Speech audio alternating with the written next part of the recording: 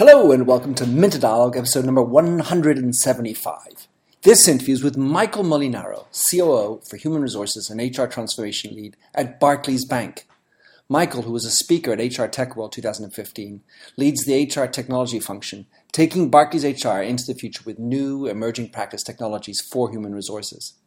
In this conversation, we discuss the challenges of transformation at Barclays, how to spread ownership of change, the role that technology can play, especially in the adoption space, gamification in learning.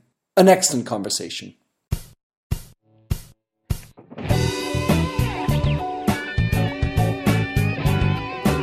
Welcome to the Minter Dialogue podcast, where we discuss brand marketing with a focus on all things digital. I am Minter Dial, your host and author of The Mindset. That's MYNDSET.com, where branding gets personal. You'll find the show notes to the blog for the upcoming interview. Let's cut to the quick. Enjoy the show. Hello and welcome to Minter Dialogue. So today I have someone who was a speaker at the HR Tech World, Michael Molinaro, who lives in England and, like me, is an American transplanted into England. So Michael, tell us who you are, what you do at Barclays, and also tell us your mindset. Sure. So I'm responsible for HR technology and HR transformation at Barclays. And what's my mindset? I try to give a good employee experience, try to bridge the gap between the technology that employees use at home and the technology that they use at work, and try to bring those closer together.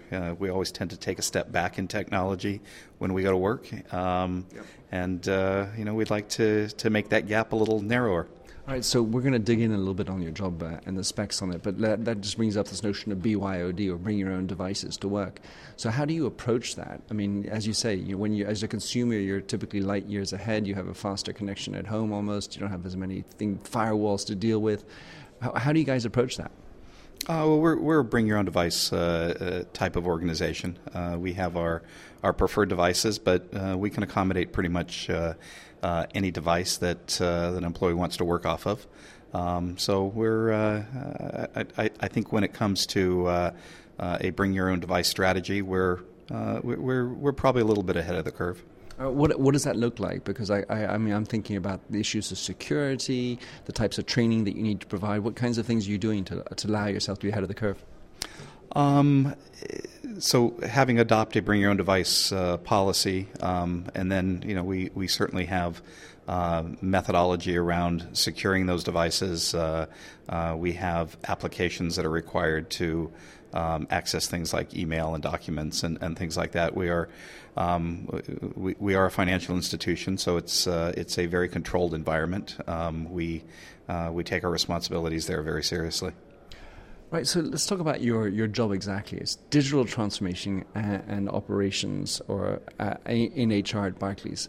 Give us a little bit of understanding of your remit when you talk about transformation.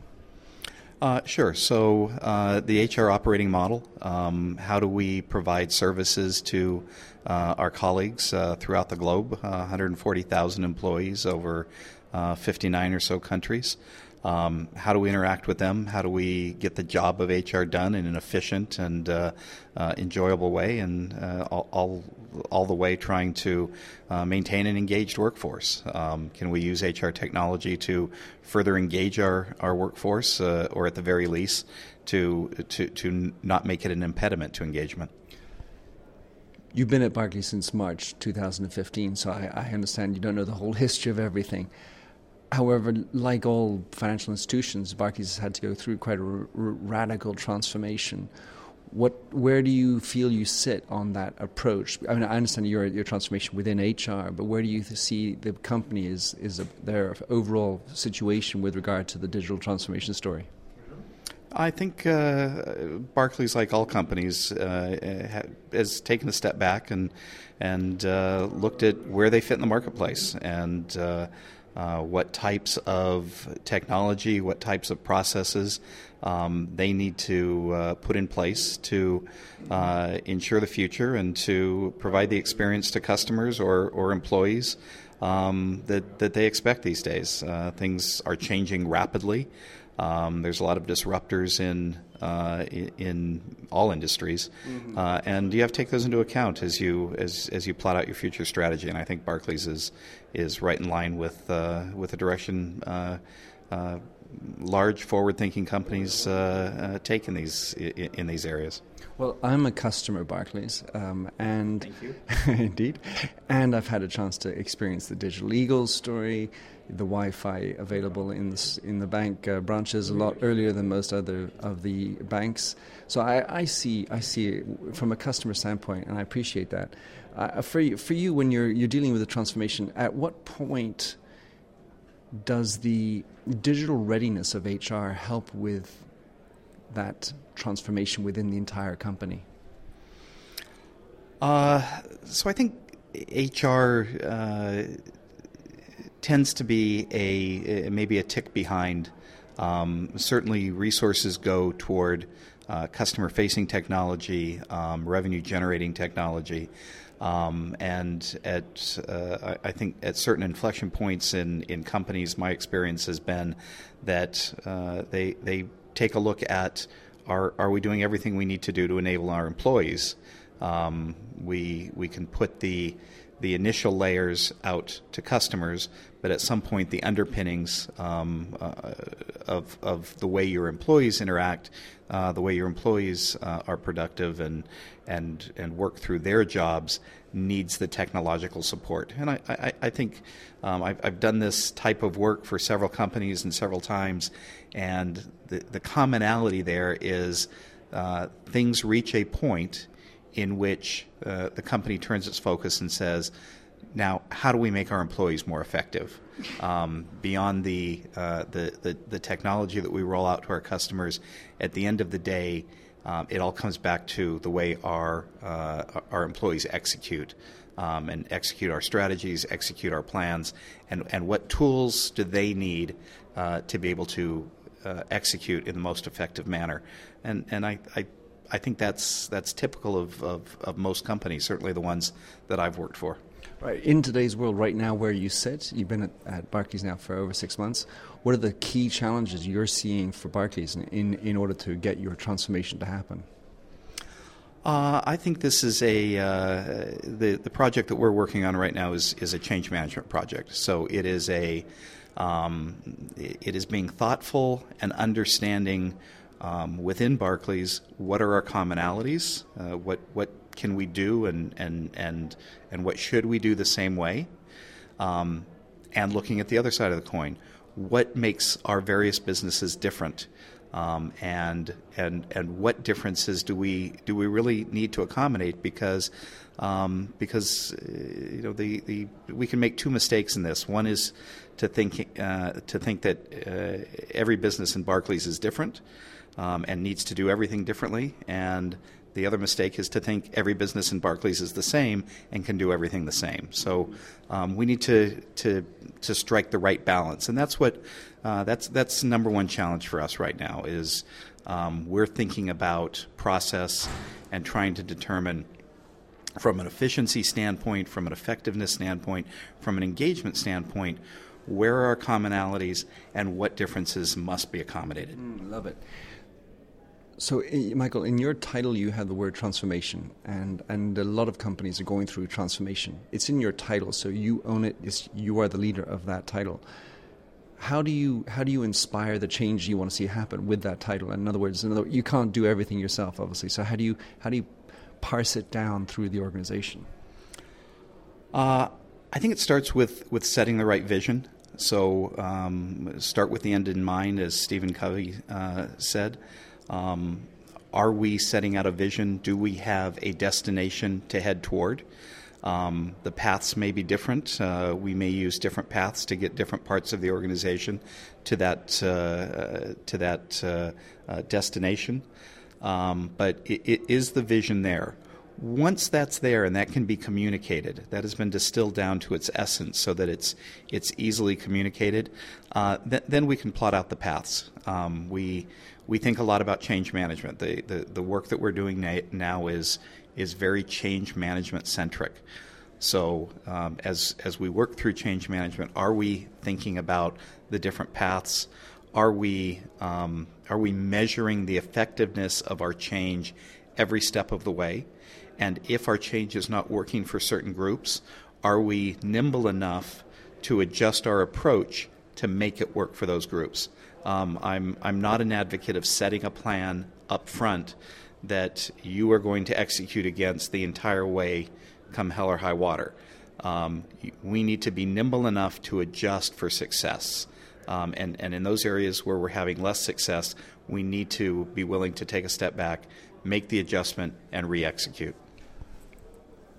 Since, I work with a lot of companies, and the notion of transforming change management is present in so many companies, and yet it's not. In the end of the day, if everyone's changing, it's there'll end up being a lot of average.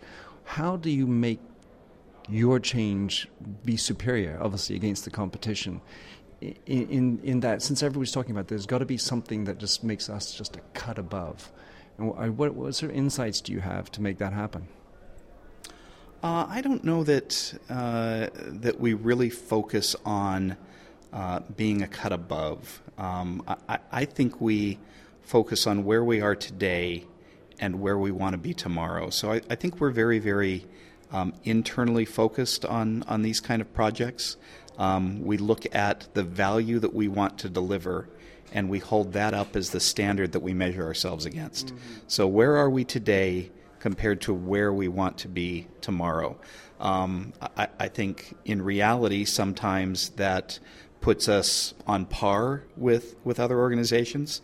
And sometimes that puts us way ahead of other organizations because we're not just looking to adopt best practices, which I think in this day and age are by definition obsolete.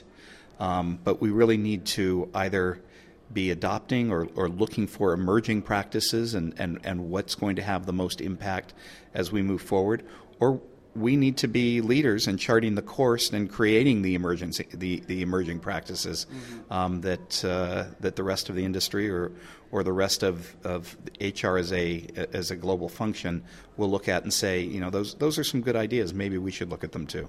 There's no doubt that when you look at these opportunities that are out there, there's so many that if you try to do them all, you'll never do any of them well. So you'll end up being average by definition. So it is interesting to think about focusing on those areas that, according to your vision, are appropriate for your brand and who you are, your identity, and your customer base, as opposed to trying to do a million new things, the next shiny object, if it doesn't fit with your vision. That's interesting. So, Michael, I wanted to. So you've been in HR tech for many years, and what I would love you to comment on is how do you see the evolution of HR tech over these years, and where are we today? And maybe what are some of the most exciting areas of opportunity in HR tech? I think if we look back several years, you kind of have seen this evolution of HR, and I always talk about this in three categories: past, present, future. I think past HR was a very, very siloed organization structure. We had our kind of HR generalist silo. We have our talent silos. We have our compensation remuneration silos. We have our resourcing recruiting silos. And everybody went in and they were making their own decisions based on what was best for their silo. So the head of recruiting would pick the best recruiting software. The head of compensation would pick the best compensation service providers. And we all looked at that without regard to any effects that we had on the other silos. In HR technology, we tried to build bridges between the silos through interfaces and trying to share information, and that was the order of the day. We go to the present, and I think the present is best illustrated by a Venn diagram. So we still have our individual areas, but we recognize overlap between those areas, and HR technology kind of provides plays the role of referee. So when there's conflict between the areas, how do we make them play nice together, or get common information, or use some common structures? I think HR of the future looks like a weave, with each area of HR supporting the other areas, with the data all being consistent and pristine, and all created with a view of what are we ultimately going to do with that data. We're not just storing information, but that data is going to have a purpose when it comes to analytics and predictive analytics and being able to use data to make informed decisions and run our businesses better. So these walls between the various functions of HR start to melt away, and we create one HR fabric that is there to support the business and the employees within the business. Because the way we divide responsibilities within HR is artificial to an employee. An employee is not looking for a performance management experience or a compensation experience. They're looking for an overall career experience, and that's what we have to start focusing on and delivering, and the technology has to come along with that. So it's very interesting because, I'm a marketing guy and we talk about the single customer view. And very similarly for customers, they look at a company and they don't think about the financial area, the HR pay. They want to buy their item in the store and that's it, and on their mobile and so on and so forth. So it's the same thing in HR. So given that sort of fabric that you're talking about, how does that change the types of people you're recruiting and or maybe supporting? Because, obviously you have an incumbent group, in terms of what needs to happen to make that work. Well, that's an interesting analogy, because I think the view that the journey that marketing has gone through over the last 10 to 15 years is very similar to what HR will go through over the next 10 to 15 years. So marketing has become very data-centric, very much focused on targeting and segmenting. I think you're going to see the same thing in HR, and that will affect the people that we recruit, the people that we hire. They will be much more analytical. They will be much more comfortable dealing with numbers and data. And I think a core competency that starts to emerge in HR is the ability to take numbers and data and weave a story around that has business impact and that makes those numbers relevant to the business. I think that's where HR now starts to add value, is being that fulcrum between business data and people data and making them relevant. So I think that's probably the biggest change we see in HR competencies over the next 5 to 10 years. This notion of transformation, it's done differently in different companies. Who's leading it? Sometimes it's the CEO, sometimes it's the CMO, marketing person, sometimes it's HR, the CTO, different people. But I can't help but get the feeling that HR has to be, in any event, a core component of the transformation that's going on. And in that respect, the people working in HR need to be understanding what's happening in terms of the pressures, the communication, the channels, and therefore all the digital elements. My thought was, with regard to social media, what is your approach to helping the HR team with regard to social media? And there, of course, there's one end, which is using LinkedIn for recruitment and so on. Then the other is facilitating the communication and the collaboration, the sharing going on. There's another one which could be also on e-learning, because that's, of course, within your remit in HR. So how do you approach social media in your function? So we look at social media from a planning standpoint and then from an execution standpoint. So does social media play a role in collaboration within the organization or within any organization? How do you make that work? How do you make that work given control environments and dealing with confidential information?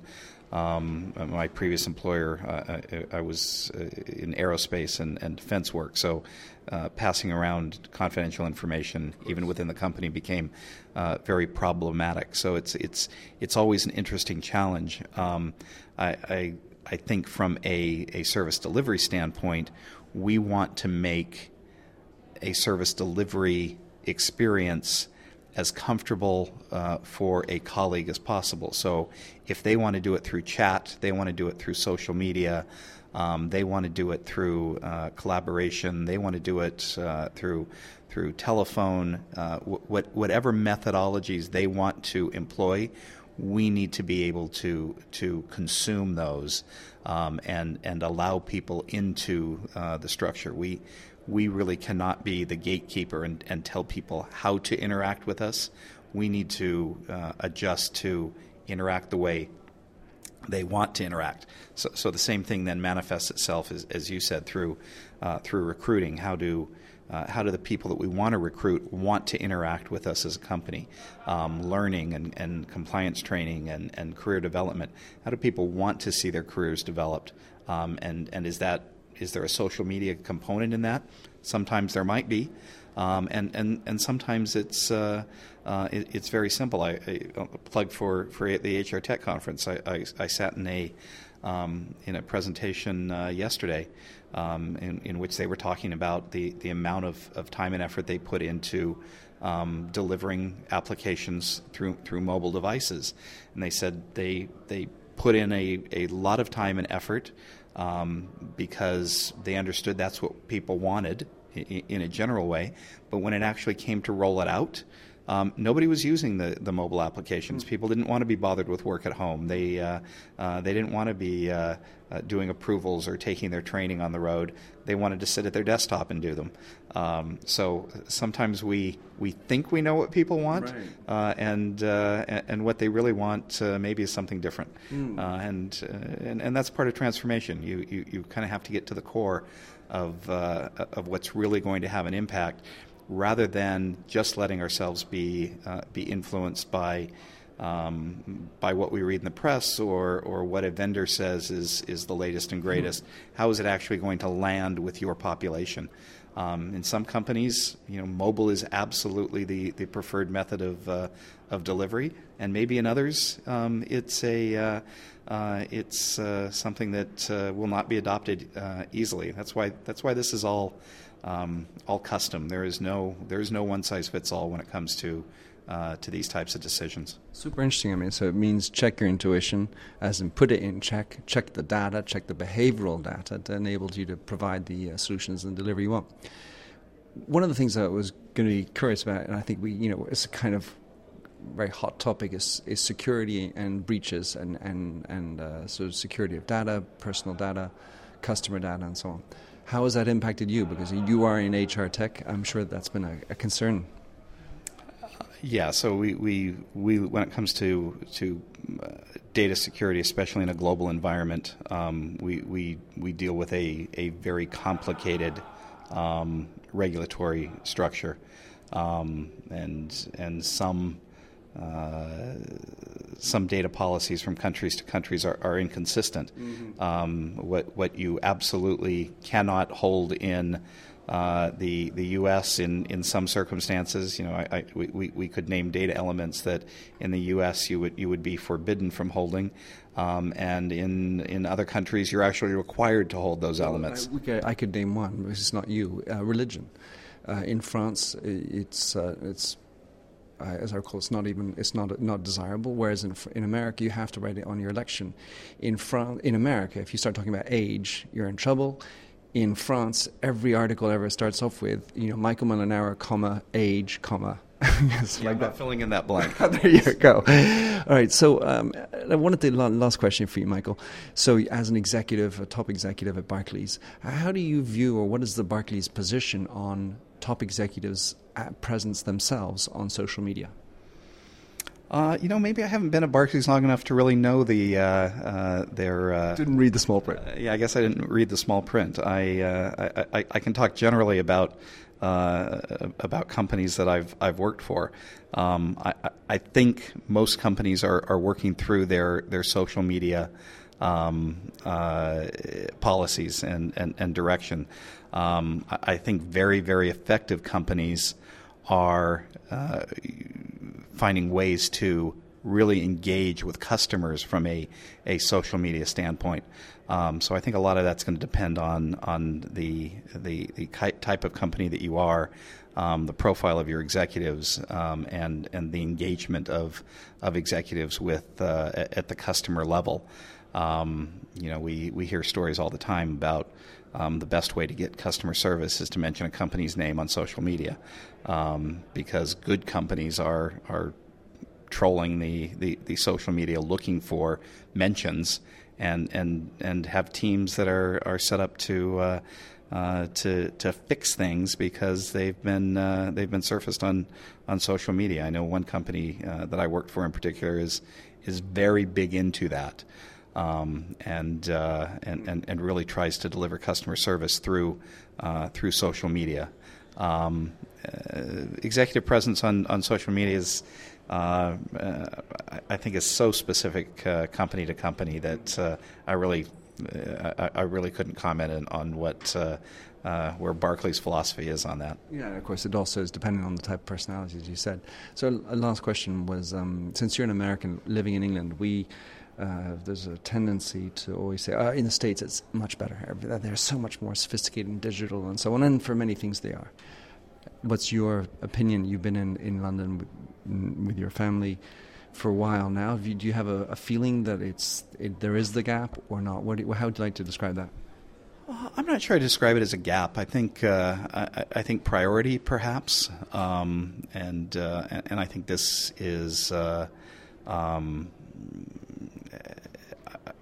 I think, like I said, I think it's a matter of priority. I think in the States we're kind of obsessed a bit with more and faster.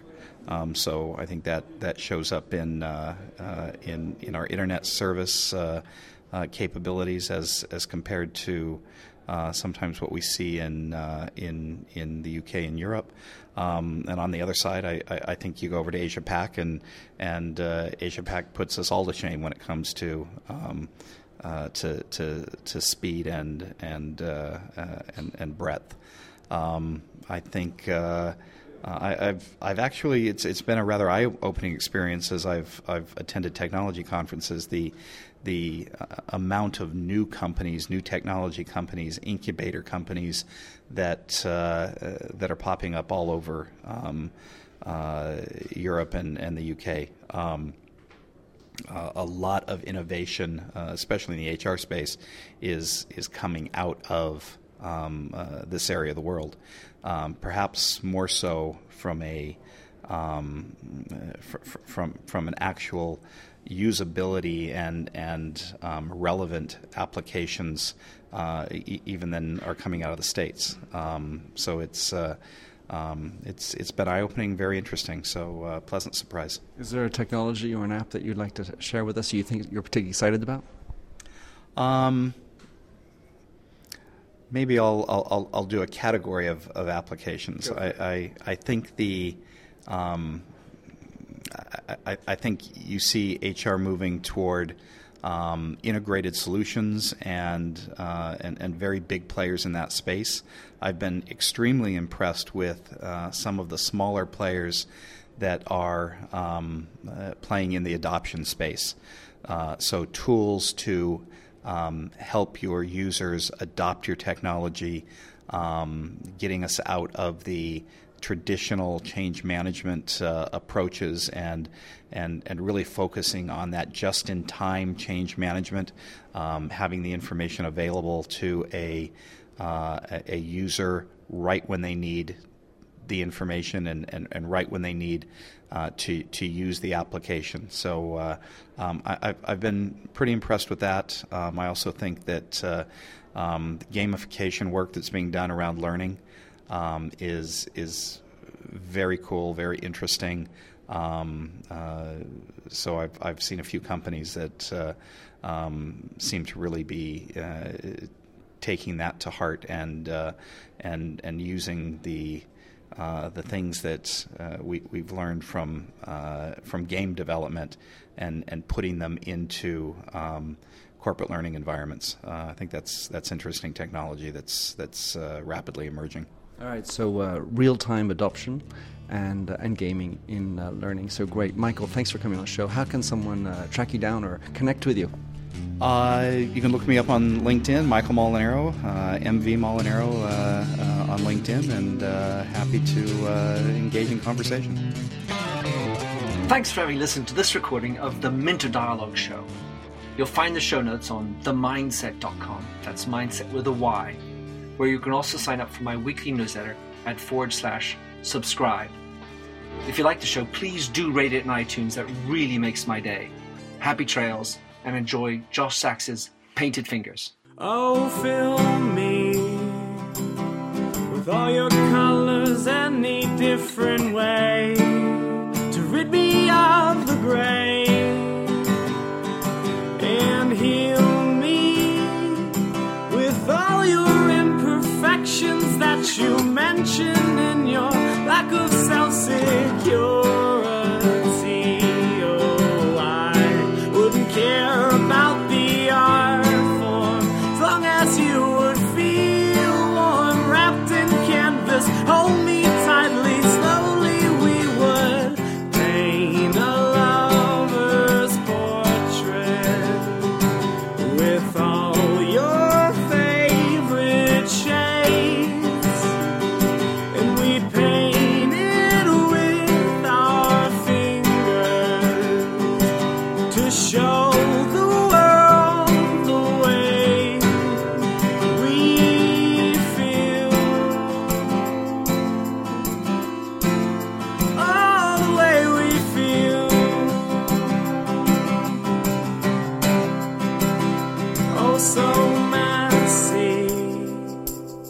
The ridges in our palms make colors blend and look ugly in the end, but they're pretty in their own disgusting values. We'd hang our portraits in the hallways, make our house guest cringe. Oh, I wouldn't care about the art form as long as you would feel warm, seeing all your colors on the canvas as we paint a lover's portrait with all your favorite shades, and we'd paint it with our fingers to show the world the way we feel. Oh, no, and all these limitations, oversaturation. Let me paint, oh, let me paint, oh, let me paint, oh, let me paint, and I paint a lover's portrait with all your favorite shades, and we paint it with our fingers to show the world the way we feel. Oh, the way I feel. Oh, the way I feel.